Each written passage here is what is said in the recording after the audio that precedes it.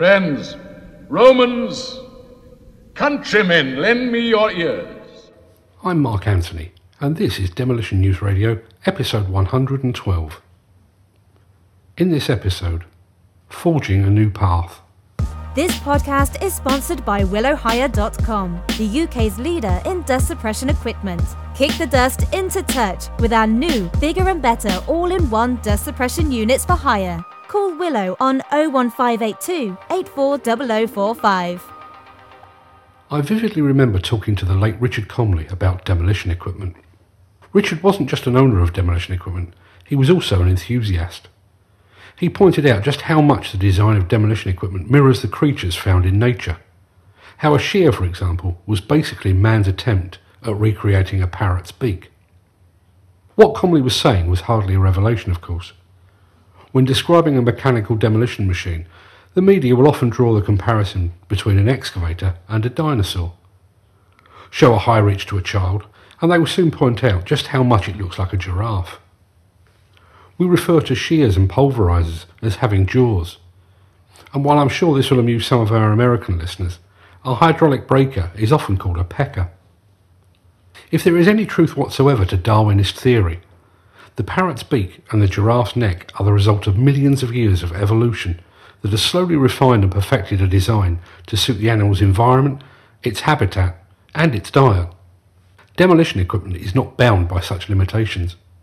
Yet in the age of computer-aided design, advanced composite materials and 3D printing, we're still following designs created by Mother Nature thousands, if not millions of years ago. Demolition News Radio, the independent voice of the global demolition industry. Several years ago, I wrote an article that charted the dawning of the super high-rise tower block. Structures like the Shard in my native London, and like the Burj Khalifa in Dubai. Both of these structures, and many more like them, are incredible feats of architecture and engineering. They've pushed the boundaries of what's possible both in terms of their staggering height, but also in the way in which they have been designed to withstand unprecedented stresses and strains.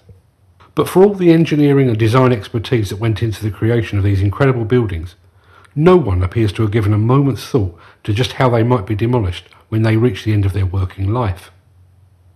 The Shard in London stands at just over 300 metres in height. The largest high-reach excavator currently in existence in the UK is 70 metres tall. That's less than a quarter of the height required to demolish the Shard.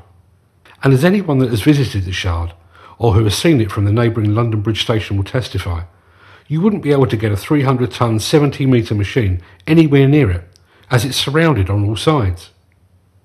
And the Burj Khalifa is quite another prospect altogether. It stands at 830 metres tall, and at the time of broadcast, remains the tallest building on the planet. The demolition world of today just has no solution as to how such a monstrous structure might be demolished when its time comes.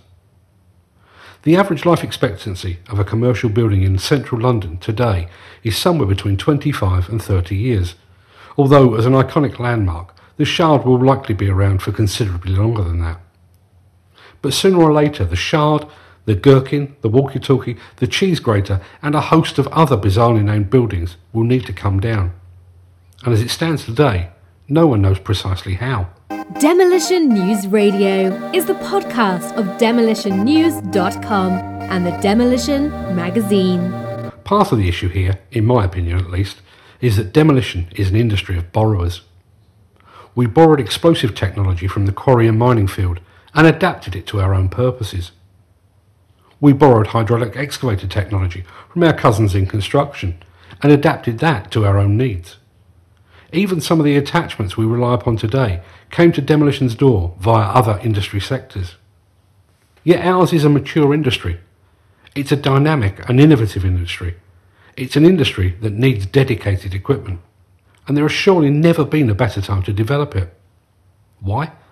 Because we stand on the brink of a decommissioning bonanza fueled by the winding down of offshore oil and gas production. This is a process that will, sooner or later, take place around the world. In the North Sea, 19 individual oil rigs have been earmarked for decommissioning at an estimated cost of £17 billion. If the finest minds in the demolition sector and the allied equipment manufacturing sector can't develop a new solution when faced with potentially winning a slice of £17 billion, it never will. Several oil and gas rigs have already been hauled ashore and dismantled using traditional demolition equipment, and it's a monumental task. One of the first of the North Sea rigs to come ashore is the Brent Delta platform. The platform weighs the same as 2,000 London buses and stands as high as the London Eye. To get it ashore involved the heaviest machine lift ever undertaken at sea, and involved a vessel called the Pioneering Spirit, which lifted the 24,000-ton structure in a single piece. The Pioneering Spirit itself is the same length as 6 jumbo jets, and it cost a staggering £2.2 billion. That vessel carried the mammoth structure to a new quay that is said to be the strongest in Europe, and which is situated in what was once the world's largest dry dock. So the vessel that carried the platform from its former station between Shetland and Norway was purpose-built for just such a task at truly enormous cost. Yet when it came ashore, it was destined to be dismantled using equipment and processes that wouldn't look out of place on any large-scale demolition project. Now that's not to undermine the work being carried out by Able UK. I've watched in awe some of the video footage of this huge structure being picked apart. And with around 97% of the structure scheduled to be recycled, it's clear that Able UK's work is complex, meticulous and enormously challenging. But I can't help wondering what the demolition sector might have come up with had we been afforded the £2.2 billion spent on a sodding great boat. To subscribe to the Demolition magazine, just head over to demolitionnewsstore.com. It would be easy to say that the demolition industry is too focused on work for today to worry about potential work for the future.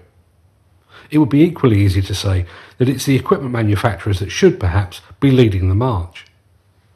But the truth is, leadership should come from the very top. And sadly we, and when I say we I mean us Brits, live in a nation where we make do, where good enough is good enough, and in which politicians don't bother themselves with long-term planning because in just a few years' time they'll be out of office and largely forgotten.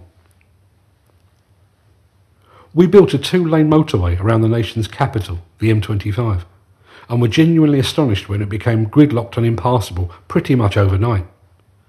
Some foresight would have built the thing with 4 or 5 lanes in both directions from the outset. We're only now starting to build new nuclear power stations, even though a good deal of our coal-fired power station capacity has been mothballed for several years already.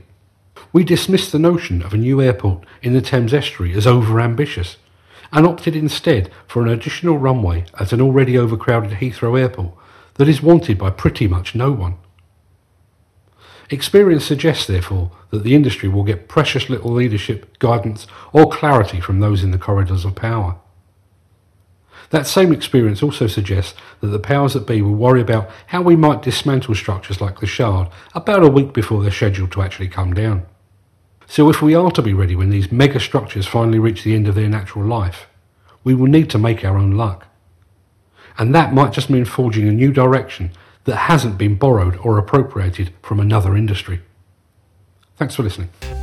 Demolition News Radio, dedicated to demolition.